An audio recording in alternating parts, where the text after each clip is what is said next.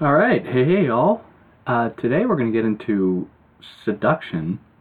So this came out in 79, I believe, and this is really, excuse me, this is what some people label as a turning point in Baudrillard's thinking, moreover in his style, his methodology, where some people suggest that it's in this text, or it's after this text, that Baudrillard really gets away from like the academic models of, performing academia, or the form that ideas should take in order to be, readily accepted by the general academic community. But this, for my own part, I find this hardly to belong to such a camp. So it's difficult to really suggest that there was such a clear shift at this point. And moreover, I generally resist the notion that there are like two Baudrillards, which is an idea that certainly floats around. There's the, more academically rigor Baudrillard, and then the more aphoristic, more deterritorialized Baudrillard, which to some extent I agree with. The ideas don't change all that much, though. And there is a fundamental consistency between his arguments from, even if you look at his first book, The System of Objects, and his last one, or some of his last ones, like The Intelligence of Evil, there are striking similarities, and there really is a progression in his thought. But anyways, to get into seduction, I want to take a moment to read a couple of things out of two other books first. The reason I want to do this is because, and this is just me watching other videos and other kinds of explanations of this text, just to see what people are saying about it. And what I want to try and combat is the idea that Baudrillard sees a fundamental connection between the masculine and the feminine with men and women, where these two things do not go hand in hand. There is not an easy transposition between the masculine and real men and women and the feminine. That's an idea that people often have bastardized, and I think it happens because it makes things simple in a way, and it gives a face to these kind of broad metaphorical categories, i.e. men and the masculine and the feminine. So the first passage I'd like to read that really disturbs that easy transposition between the two is actually from The Consumer Society, so Baudrillard's second book, where he says that the relation of the masculine and the feminine to real men and women is relatively arbitrary. Pretty simple to digest that, I guess. It's pretty self-explanatory. And then the second is actually in Radical Alterity, which is for the most part, a book-length interview with Marc Guillaume, where Marc Guillaume is trying to unravel the idea of seduction, which I'll explain in more detail, or at least I'll provide some kind of an explanation here. But what Marc Guillaume says is that you decide that a woman is your destiny, and you take on that destiny in total indifference to her physical or psychological being. Pure seduction means saying, "You will be her, and I will follow you." Men have access to this experience, but not women. To which Baudrillard replies, "I don't know. You are bringing in sexual difference, which I had not put in play." So the reason I'm doing this is because it would be too limiting, in a sense. It would really place boundaries around the discussion of seduction that I'll undertake here if we simply locate either the masculine or the feminine within male or female traits, or as being some kind of correlative between the two, whereas that is not at all what is going on here, in my mind. So he begins his book by saying that nothing is less certain today than sex. Behind the liberation of its discourse, and nothing today is less certain than desire, behind the proliferation of its images. So this lays the foundation for what Baudrillard wants to do here, and he does that primarily by making, or he does whatever that is, by making a clear split, or illustrating there to be a split between seduction and desire, or to put it in other terms, sex and seduction, if you will, where these two things do not go hand in hand. Baudrillard, what he's trying to do here is he's trying to resist the idea that the emancipation of sex, or the emancipation of sexuality, is in itself some kind of move towards a liberatory type discourse, or a liberatory type societal configuration. So sexuality then corresponds to, for Baudrillard, in taking from Freud, sexuality belongs to a masculine principle, where, he says, paraphrasing Freud, there is one sexuality, one libido, and it is masculine. Sexuality has a strong discriminative structure centered on the phallus, castration, the name of the father, and repression. So a good supplement to this book, in a sense, is Anti-Oedipus, that takes on the Oedipal dimension much more rigorously. But here, Baudrillard wants to think about sexuality, or sex as it takes the physical form, as being indicative of the masculine. So again, I want to reiterate that he uses the masculine as a metaphor. The feminine, on the other hand, plays with the role of images. How sex and sexuality are taken up to the image power, where they are, in a sense, they're placed on a terrain, or placed on a plateau, in which they are allowed to change, adapt, and flow, if you will. Whereas in the masculine, there's always some kind of reduction to a universal, homogeneous biological function, which limits, which sets boundaries on the possibility of sexuality, the forms it can take, what it can mean, and then, of course, we inevitably end up in this domain of a certain kind of repression, hence the use of Freud here.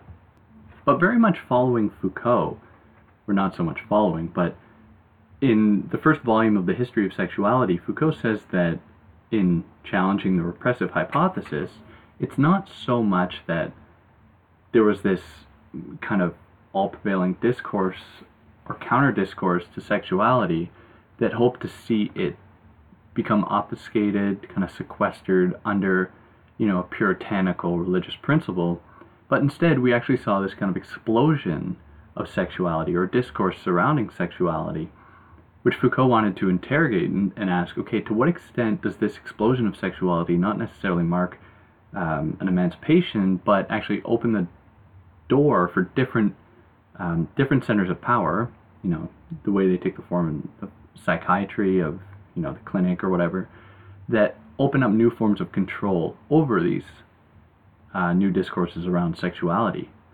Baudrillard is doing very much the same thing here. So he says, this is very much what is happening today.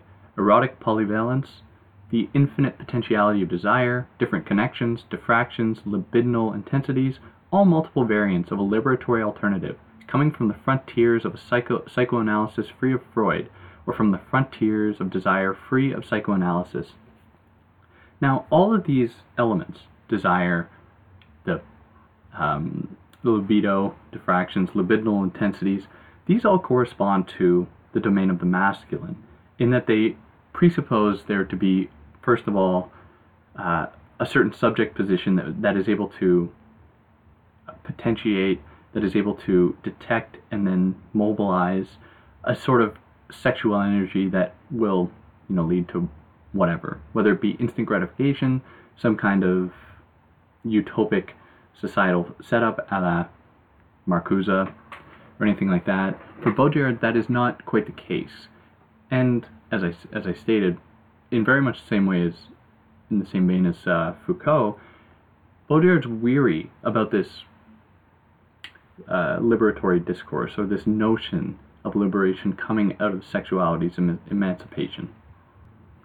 So in this way, Baudrillard, rather problematically, or quite problematically, at least in the discussions I've had with some feminist scholars, he states that the women's liberation in like the 60s, precisely because it, very much in relation to Irigary's thought, sort of opened up the domain for an essentialism around women to be brought into fruition. Now what he says is that the danger of the sexual revolution for the female is that she will be enclosed within a structure that condemns her to either discrimination, and the structure is strong, or a derisory triumph within a weakened structure. So all that this would allow, opening up the discourse around sexuality for women, would actually be in the indoctrination into an oppressive system. Now, is it Baudrillard's place to say what women should or should not want? I don't know. But his suggestion here is valid to an extent, and I think it shares some affinities with certain discourses around neoliberal type feminist movements that suggest quite simply that if we add women and stir to various CEO type positions, then sexism will disappear or other forms of oppression will disappear, which surely is not the case, where those zones of power actually are indicative of the issue, and adding more people to it does not actually help that issue. So very much the same argument is being leveled here, except not administrative type positions, but sexuality in itself. The masculine corresponds to the very split between men and women. The masculine corresponds to there being a reality principle, to a pleasure principle, to a biological certainty, to a libido, to psychoanalysis, to the psyche. All of these correspond to a masculine principle that is part of a cultural logic of dissecting, of excavating, of performing, historical analyses that see at the very root of things an origin, that see a history, that see a fundamental truth. Whereas the feminine, rather, corresponds to the destructuration, the deconstruction, if I use that term rather loosely, of the binaries established by the masculine principle. So the deconstruction of, and again, I'm using that term really loosely, so please forgive me, of the masculine and the feminine, of the truth and falsity, anything of that sort. So the feminine for Baudrillard, then, he states, belongs to the realm of seduction, where seduction is what destabilizes any given system in favor of something else. So up until this point, up until Seduction, the book, the term Baudrillard would use was reversibility. Now this is an important detail, because reading his earlier stuff, there are components of a seductive principle, but he doesn't really use the term. It comes up here and there, but the term he uses is reversibility. So what it implies is that no given structure is in of itself a perfect, never-ending structure. It has embedded within it the very possibility of its undoing, i.e. in the form of reversibility. So in order to resist anything, and this is the gripe, one of the gripes that Baudrillard leveled against Marx, was that Marx didn't recognize the extent to which any given system can and will anticipate its antithesis by subsuming the very logic of that antithesis into its own ethos, if you will. So there isn't that necessarily that possibility of synthesis, but rather the maintenance of two very opposing ideas that actually perform to keep one another afloat, however difficult that might be to grasp. Where Baudrillard wants to almost see things crumble by their own force, precisely because they rely on a form of power. So again, if I reiterate one of his theses in Forget Foucault, is that there was once a time when, kings or tyrants would crumble precisely because they claimed to house a certain power. But now in the almost equal proliferation of discourse and counter-discourses, we see the maintenance of these forms of power almost in the oppressive democratization of opinion, which is a difficult, it's an idea I struggle with, but I think it's what he's getting at here. So, sort of a digression, but that was the order in which, or that was the lexicon he was working with, kind of reversibility, destructuration, anything of that sort. That all gives way to seduction. And reversibility does come back in some capacity in his later work. And it's these two terms are two terms that he uses interchangeably at some points. Seduction's correspondence to the play of images, the play of signification, then places it in a certain realm. And by extension, the masculine, or power, corresponds to another realm. So what Baudrillard says is that seduction represents mastery over the symbolic universe, while power represents only mastery of the real universe. So in a sense, seduction then corresponds to signification, which implies a correlative to the symbolic, rather reluctantly, but I will do it anyways. And then power, or the masculine, corresponds to a certain mastery of the real universe. So real universe, implying there to be very universal material conditions to existence, that kind of the early Marxist humanism type stuff, like there's a world out there and it has these certain principles and we can take from it what we will, and that's it, and that's all. Whereas Baudrillard, thinking back to symbolic exchange and death, wants to think about, in that case, exchange as not necessarily corresponding to some kind of economic principle, but how exchange can take on, using a rather broad term, a symbolic principle, where there doesn't seem to be some kind of law of equivalences or a certain logic to it, but how things can be exchanged without there being some kind of fundamental reason behind it, or one reason kind of indicative of post-modernity type thinking, or contemporary thinking about what should constitute proper exchange, equivalence, anything of that sort. So the role of seduction then for Baudrillard is to,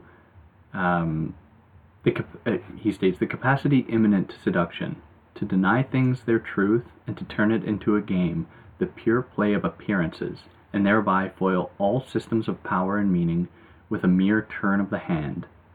So this lays the groundwork for one of his central theses, and one of the most important ideas that he levels in, it's eluding me.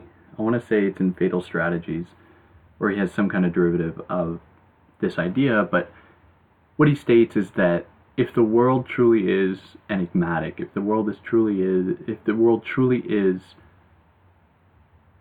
obscure, then our the project of theory should not be to try and make the world more truthful, to try to better understand the world, to give it more meaning, but to actually make it more enigmatic, to try and make the world more obscure. That is what seduction does. It wrests things away from their truth principle and turns it into a game. And this is an idea he takes up at the end of this book, which I'll expound on more then. But he opposes the rule, indicative of games, or rules in games, and the law, indicative of society or of the realm of truth. And I apologize for using these terms so broadly, but it's kind of what we have here. Femininity, or the feminine's relationship to simulation, then, is a very ambiguous one, because simulation is that system that corresponds to the endless proliferation of signs, where signs don't have any connection to a real referent, but is not necessarily an oppressive phenomenon, but is something that actually has a history, which is what I presented in Symbolic Exchange and Death, where Baudrillard lays out the history of simulation coming from the Renaissance to up to today. And in what way then, or what kind of relationship, if we can postulate that characteristic of simulation, what relationship does it have to the feminine? For Baudrillard, there is a mutual understanding between the two, and they work together in some sense. But there's a very odd moment when he says that the strange coincidence points to the ambiguity of the feminine. It simultaneously provides radical evidence of simulation, and the only possibility of its overcoming. In seduction, precisely. So this is probably the most, in my mind, the most complicated idea that unravel in Baudrillard. And it goes as follows, or question. Is simulation an oppressive force? Is simulation something to be overcome? To which he never provides a real answer. And this is something that comes up again in The Perfect Crime, where he says quite simply that simulation and reality are not opposites, where simulation and reality actually work hand in hand, which is an impossibly difficult idea to grasp, because there is a tendency in all the secondary, number of the secondary sources I've read, there is a tendency to romanticize an idea of a non-simulated space or epoch or a pre-simulated era, which I believe for Baudrillard would be totally absurd. Simulation has always been present. Ever since, one of the earliest examples would be, and this is an example he gives in Fatal Strategies, would be Helen of Troy. God, I believe it was Fatal Strategies. He states that Helen of Troy was one of the first instances of simulation that we have, in record, which is difficult because, at least of all the kind of secondary literature I've read, and the relationship that people have imbued on Baudrillard with the Matrix film, there is a tendency to split or to create a distinction between simulation and reality. So when he talks about simulation here as being that thing that exists with the feminine or the play of signification, it is at one time, a constitutive element of the condition for our survival, or of our opposing power, of our opposing oppression in the form of seduction. But at the same time, seduction is what undermines simulation. So what I will propose here is that there are two forms of simulation. In one of his earlier books, he states that there is actually two forms of reality as well. There was conflictual reality, or contradictory reality, and non-contradictory reality. So it's kind of annoying that he didn't think of two different terms, but rather just kind of provides that one moment to define reality as such, as having two possible paths. But then later on, he just uses the term reality, where the reader has to kind of fill in the blank, like which reality is he talking about here? And if we accept his suggestion, the one I just kind of paraphrased from The Perfect Crime, that simulation and reality go hand in hand, then I believe we can, by extension, apply that same logic to simulation, where there is contradictory simulation and non-contradictory simulation. So the one that he would be opposing here is non-contradictory simulation. So some of the characteristics of that, or some of the elements that provide the condition for that form of simulation's possibility, is in, the realization of certain, truths that are unchanging, solidified in images, like the case of pornography, for instance, something I brought up here before in Forget Foucault, how the proliferation of the images of sexuality in the case of pornography do not actually serve to obscure sex, but actually ground it in the hyperreal form. that would actually be, hyperreal would probably correspond to that, or be the term used to designate the non-contradictory simulation.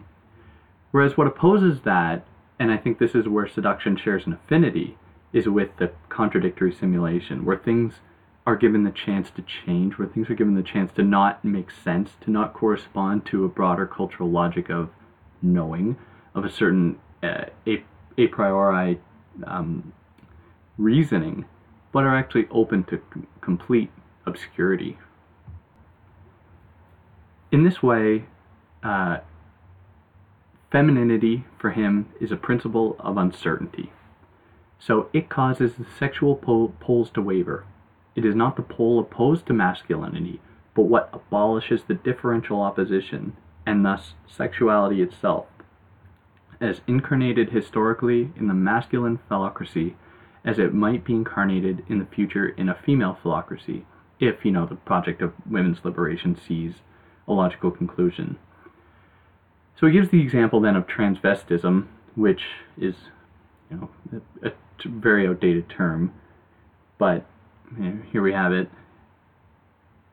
where he states that neither homosexuals nor transsexuals, transvestites like to play with the indistinctness of the sexes.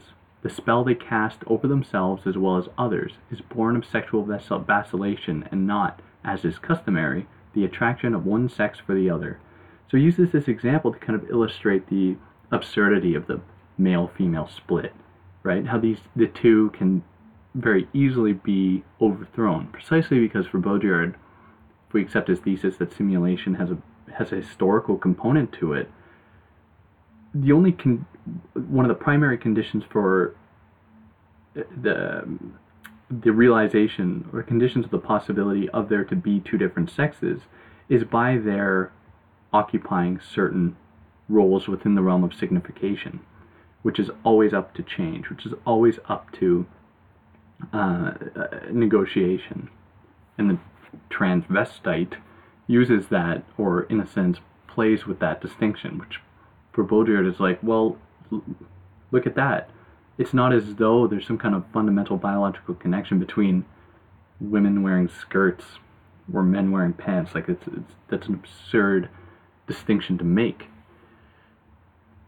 So I'll take this moment then to kind of level my own grievances against the contemporary discourse surrounding, scientific, the scientific evidence pointing to the very fundamental distinctions between men and women, as though there's some kind of evolutionary impulse that makes, women dress a certain way because clothes are natural, I guess, or the existence of kitchens are natural. But that whole discourse, or the discourse surrounding that, at least in using Baudrillardian terminology, would correspond to that non-contradictory realm of simulation, where it would be wrong to simply input onto the technological era or the realm of the virtual epoch, the designation of simulation, where simulation is, precisely because of its historical character, exists across time and space,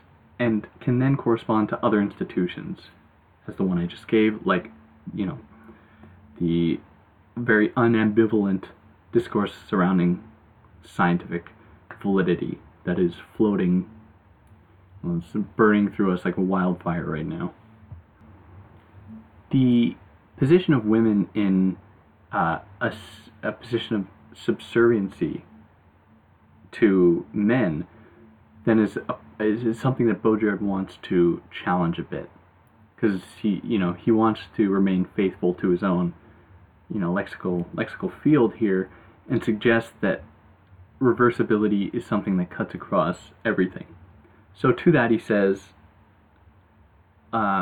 beginning with the exchange in primitive societies, stupidly interpreted as the first stage of women as object, all that we have been asked to believe, the universal discourse on the inequality of the sexes, the theme song of an egalitarian and revolutionary modernity, reinforced these days with all the energies of a failed revolution, is perhaps one gigantic misunderstanding.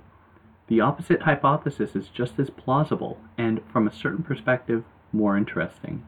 That is, that the feminine has never been dominated, but has always been dominant.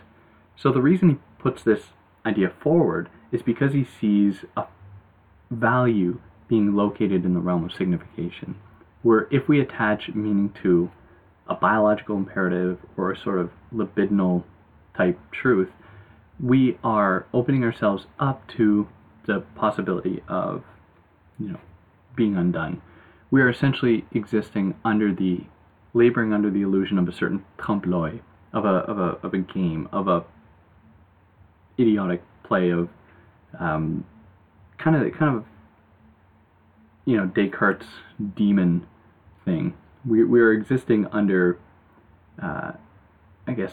under an illusion, but the bad kind of illusion, because he brings up illusion in his later work that is a very good thing, but here I'm going to use the term as being a bad thing.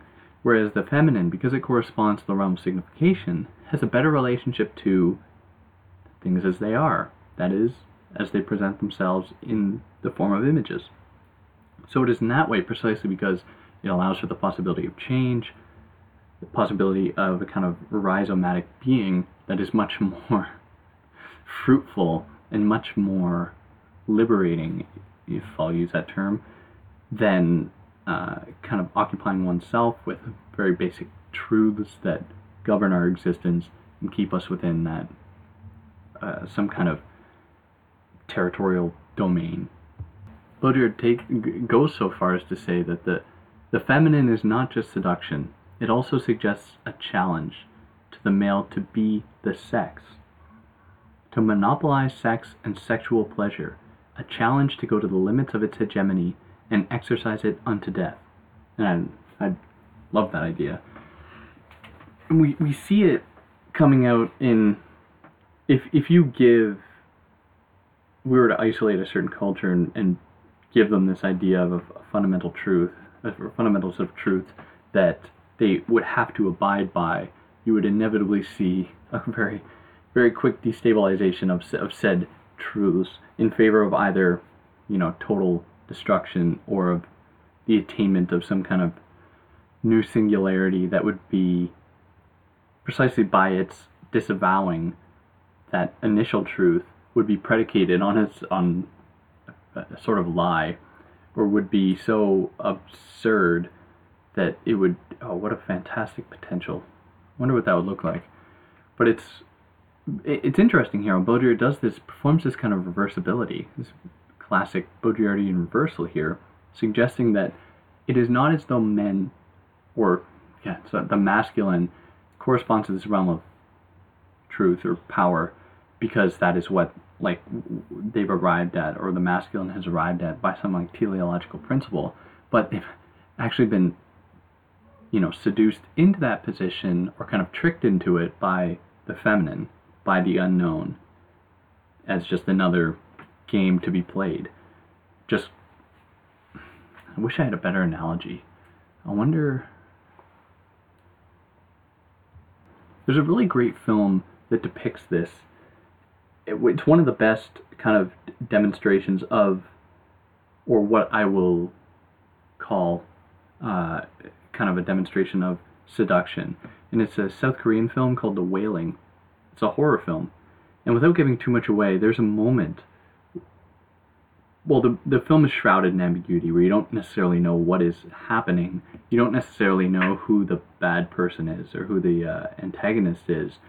And there's a point at the end when, after all this energy is expended on revealing a certain person to be the bad person, they then change form, they then become, the embodiment of everything evil, in a sense. But it's still unclear whether or not they are the bad person.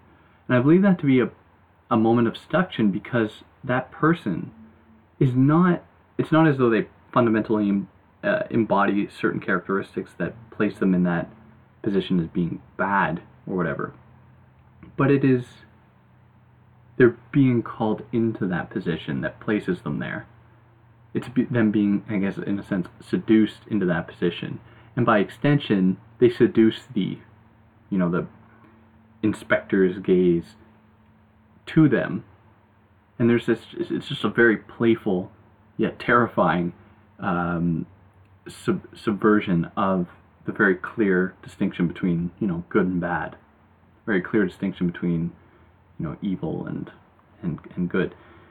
And it's really it's a great movie though. Really go watch it. But it's interesting to think about it in that way. I read seduction as, or what opposes seduction, power, pornography, the realization of these sort of drives. What they do, or they operate as a strategy, in my mind, a strategy against the principle of seduction through a certain compensation.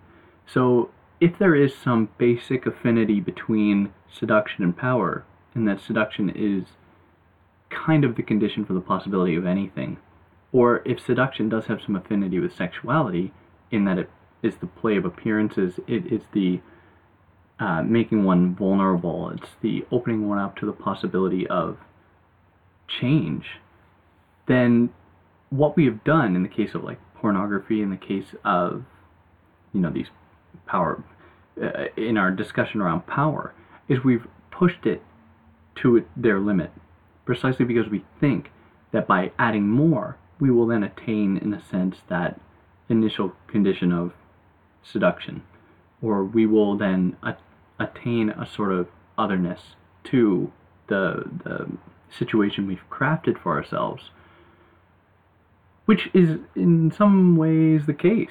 And Baudrillard is reluctant, or he's hesitant to say that we're just entering some kind of purely oppressive epoch, where in the take for instance in The Vital Illusion, when he meditates a bit on Heidegger, and he says that at one time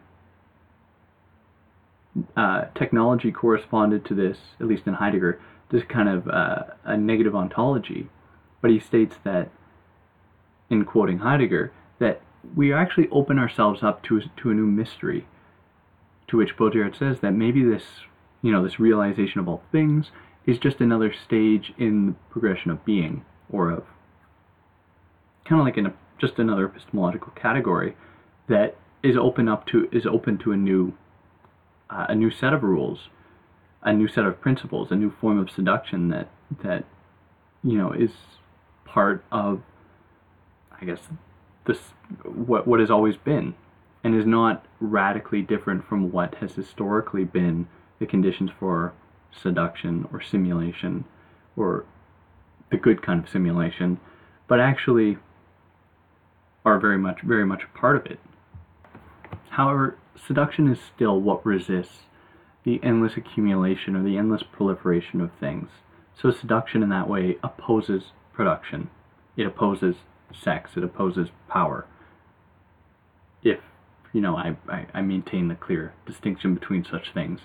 Because if we apply, the seductive principle to the seduction's antitheses, then we see the deconstruction or the destabilization of any such dichotomous, bifurcations, right? Or clear bifurcations, and therefore disrupt the seductive principle in itself, which is, this discourse is infectious.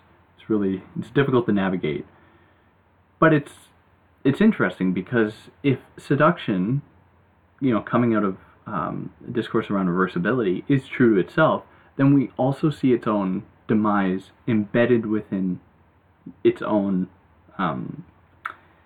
being, right? It's ontologically predisposed to be undermined. And he says quite funnily that ours is a culture of premature ejaculation. That obsession, that he's speaking to that obsession with, instant gratification, with our connection to the body, with our connection to truth, that we have to maintain repeatedly through the institutions we've crafted, where, seduction is supposedly opposed to this.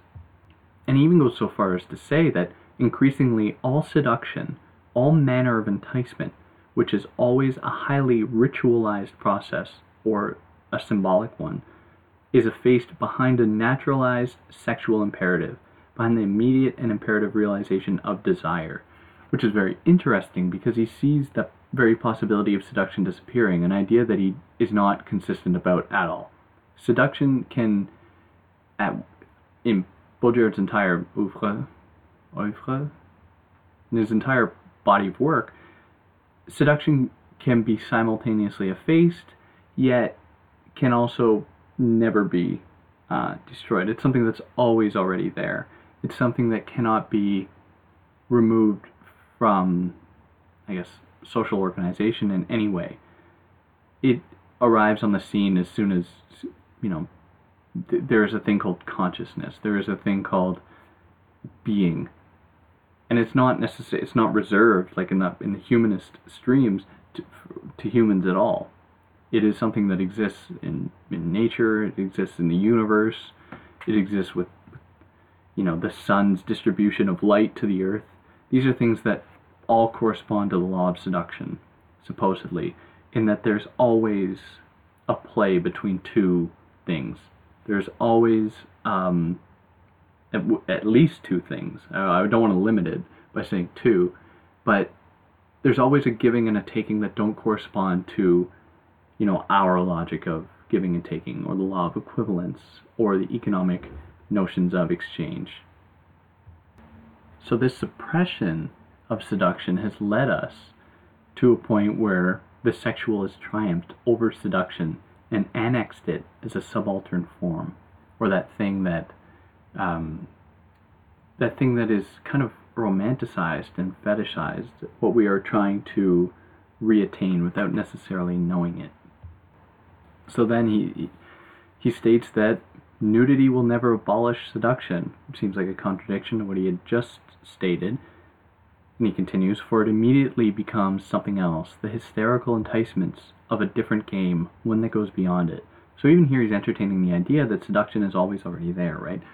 Even in the most realized zone, the orgy, in term he uses in The Transparency of Evil, or the realization of all desires, there's seduction still finds a place. What form it necessarily takes is difficult to grasp, precisely because seduction resists the idea of taking a single form. But it's always already there, and it's an idea, I sound like a broken record, I know, but I'm trying to get that notion across, because I really resist the readings of Baudrillard that, like in the case of Simulation, suggest that there's very clear dichotomies to be established, which can then allow us to romanticize certain positions in time and space, where we weren't operating under the aegis of a certain oppressive principle of simulation or of power or whatever. And Baudrillard is clear when bringing up the actual plight of women throughout history that this was a very real thing. And for him, it simply corresponds to another strategy of power, of the masculine principle of wanting to know, that has historically inputted onto women this this image of sexuality, this image of desire, of seduction, that they have tried to oppress precisely because it's scary. A good example of this is, we think of Mary Shelley's Frankenstein, where, you have Victor Frankenstein constructing a monster to bypass women, right? Men can procreate too. We can skip the icky, yucky, unknowable type mysterious woman, and we can replace her with this new scientific form, which of course backfires. And in that way, Frankenstein is a really good example of how science sees its own end, right? How science actually always comes back, or that kind of displacement of a sort of universal high truth onto a certain domain in form of science or whatever, turns that back on itself. And the term he uses later on is its cannibalistic function. How these extreme forms of power always turn back on those that employ them. Baudrillard then turns his attention to Foucault once again, where he says in this rather long passage that this is why one must completely turn around what Foucault has to say in the History of Sexuality, Volume 1, while still accepting its central hypothesis. Foucault sees only the production of sex as discourse. He is fascinated by the irreversible deployment and interstitial saturation of a field of speech, which is at the same time the institution of a field of power, culminating in a field of knowledge that reflects, or inverts, or invents it. But from whence does power derive its somnambulistic functionality, this irresistible vocation to saturate space, if neither sociality nor sexuality exist unless reclaimed and staged by power? Perhaps power, too, does not exist unless reclaimed and staged by knowledge (in brackets theory), in which case the entire ensemble should be placed in simulation, and this too perfect mirror inverted, even if the truth effects it produces are marvelously decipherable. I didn't know that word was so hard to say. So he goes on. Furthermore, the equation of power with knowledge, this convergence of mechanism over a field of rule they have seemingly swept clean, this conjunction described by Foucault as complete and operational, is perhaps only the concurrence of two dead stars whose last glimmerings still illuminate each other, though they have lost their own radiance. In their original authentic phase, knowledge and power were opposed to each other, sometimes violently, as were, moreover, sex and power. But if today they are merging, is this not due to the progressive extenuation of their reality principle, of their distinctive characteristics, their specific energies? Their conjunction, then, would herald not a reinforced positivity, but a twin indifferentiation, at the end of which only their phantoms would remain, mingling amongst themselves, left to haunt us.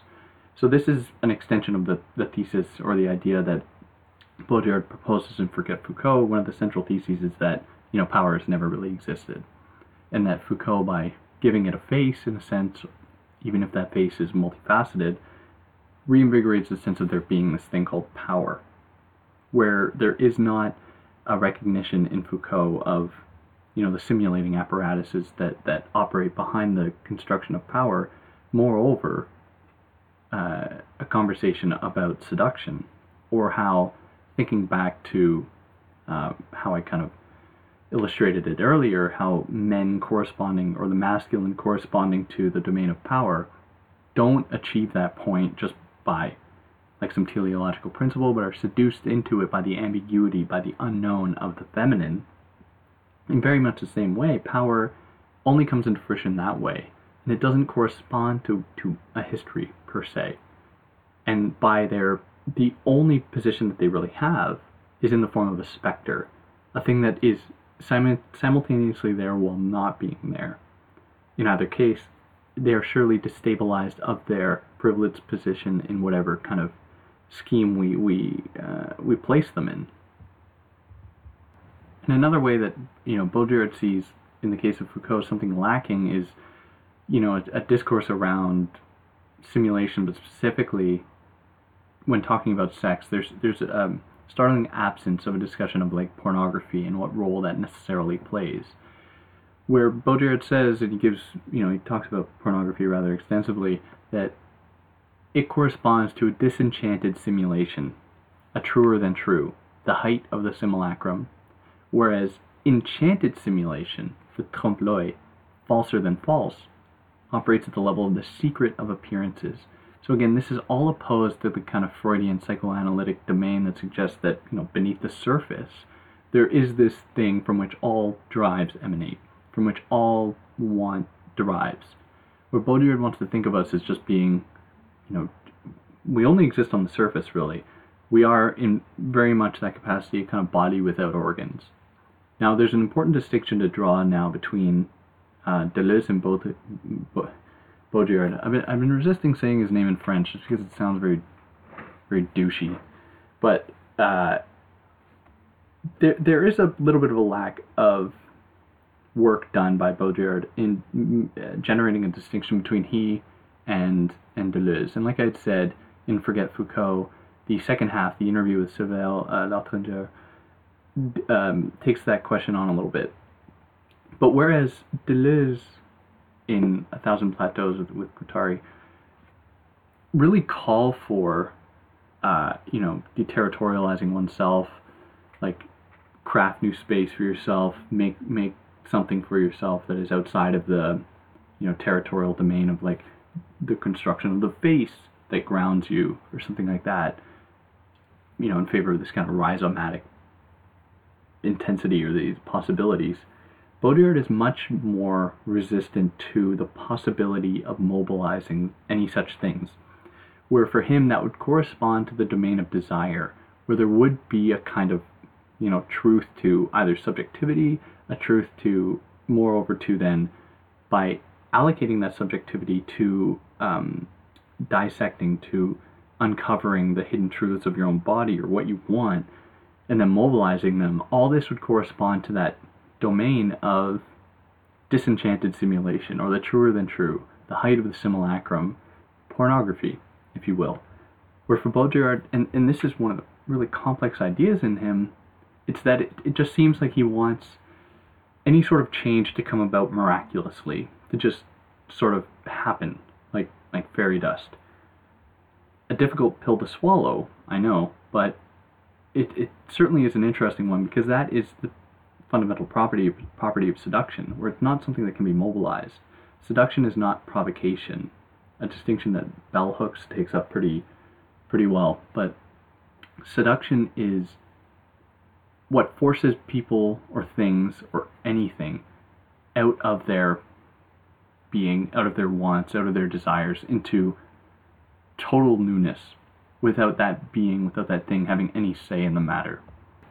And this, that distinction between Deleuze and Baudrillard is again hard to map, because, as he says, seduction cannot possibly be represented, because in seduction the distance between the real and its double, and the distortion between the same and the other, is abolished. Bending over a pool of water, Narcissus quenches his thirst. His image is no longer other. It is a surface that absorbs and seduces him, which he can approach but never pass beyond, for there is no beyond, just as there is no reflexive distance between him and his image. The mirror of water is not a surface of reflection, but of absorption, where you don't see yourself because there is no self to see. Yourself is only the possibility of your not being a self in the seductive moment, where you are only measured by your I use it, the whole champ lexical, the whole lexicon around seduction is so difficult to navigate, because it's all coming out of discourse around production, around power. So when I say like measuring up, right, it belongs to that category, or to that thing that opposes seduction, which is difficult. It's difficult to, get us out of that.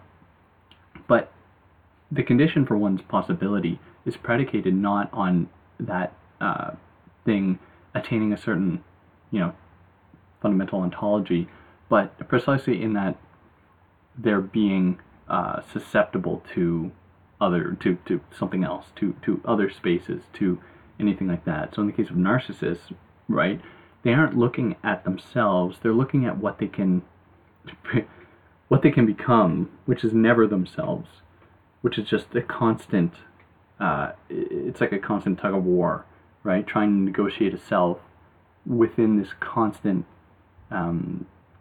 the infinite gravitational pull of that, what seduces you. So in the seductive moment then, Baudrillard sort of concludes that idea that to seduce is to die as reality and reconstitute oneself as illusion. Becoming an illusion, though, and this is in one of the most recent collections of interviews, someone asks him what does illusion mean for him, and for him illusion is a form of death, because illusion means the total destabilization of what one is in favor of infinite possibility, and infinite possibility that's always occurring, while simultaneously attaining some kind of singularity that is not susceptible to change. It's all very confusing. But him saying this here, to die as a reality and be born again as illusion, is I enjoy that idea quite a bit, because it's not really a praxis, but it does give a semblance to some kind of, I guess, concreteness, or it kind of solidifies or crystallizes the idea of seduction. Like, what is the end goal? What form does it necessarily take? And even my wanting such an explanation is just in the service of a sort of masculine principle of wanting to know, of excavating, of being very anxious about the possibility of not knowing. So one of the things that oppose, science, power, or whatever, for Baudrillard that he meditates on is astrology, where he states that the deception can be inscribed in the sky. Its power will not be diminished. Every sign of the zodiac has its form of seduction, for we all seek the favor of a meaningless fate, and place our hopes in the spell that might result from some absolutely irrational conjuncture. Here lies the strength of the horoscope and zodiacal signs. No one should laugh at astrology, for he who no longer seeks to seduce the stars is the sadder for it. In effect, many a person's misfortune comes from their not having a place in the sky, within a field of signs that would agree with them, that is to say, in the last instance, from their not having been seduced by their birth and its constellation. Because because astrology corresponds so heavily to the realm of signification, right? There is no attachment to science, right? People who are, high prophets of like the scientific discourse scoff at astrology as being this thing that has no sense, doesn't correspond to a general logic of scientific observation and deduction, so therefore it has no meaning.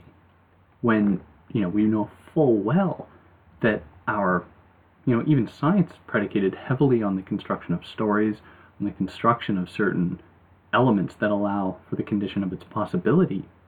And it would be naive to undermine the role that, the meaning people have had with the stars, with the gods, all throughout the course of history means nothing. But for Baudrillard, he very much aligns that with seduction as being that which opposes, or one of those things that oppose, the high humanistic standard associated with a material imperative that it grounds everything in the earth or the body or whatever, and turns to the cosmos in a sense, that turns to something exterior to us that is always, precisely because, simultaneously because of its geographical distance from us, but also because of its impossibility of really conceptualizing the magnitude of stars. We are always challenged by them. We are always challenged to attain that degree of what I would call being, or that level of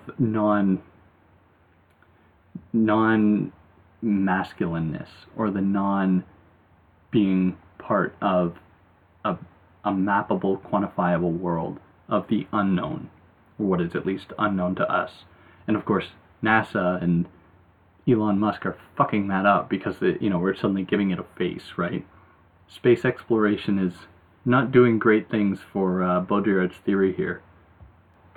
To kind of round off this episode, I'll end this one with Baudrillard's thinking about a story called The Death in Samarkand. Well, anyways. So the story goes as follows. It's a story of a soldier who meets death at a crossing in the marketplace and believes he saw him make a menacing gesture in his direction. The man then rushes to the king's palace and asks for the king for his best horse in order that he might flee during the night far from death, as far as Samarkand. Upon which the king summons Death to the palace and reproaches him for having frightened one of his best servants. But Death, astonished, replies, "I didn't mean to frighten him. It was just that I was surprised to see this soldier here, when we had a rendezvous tomorrow in Samarkand."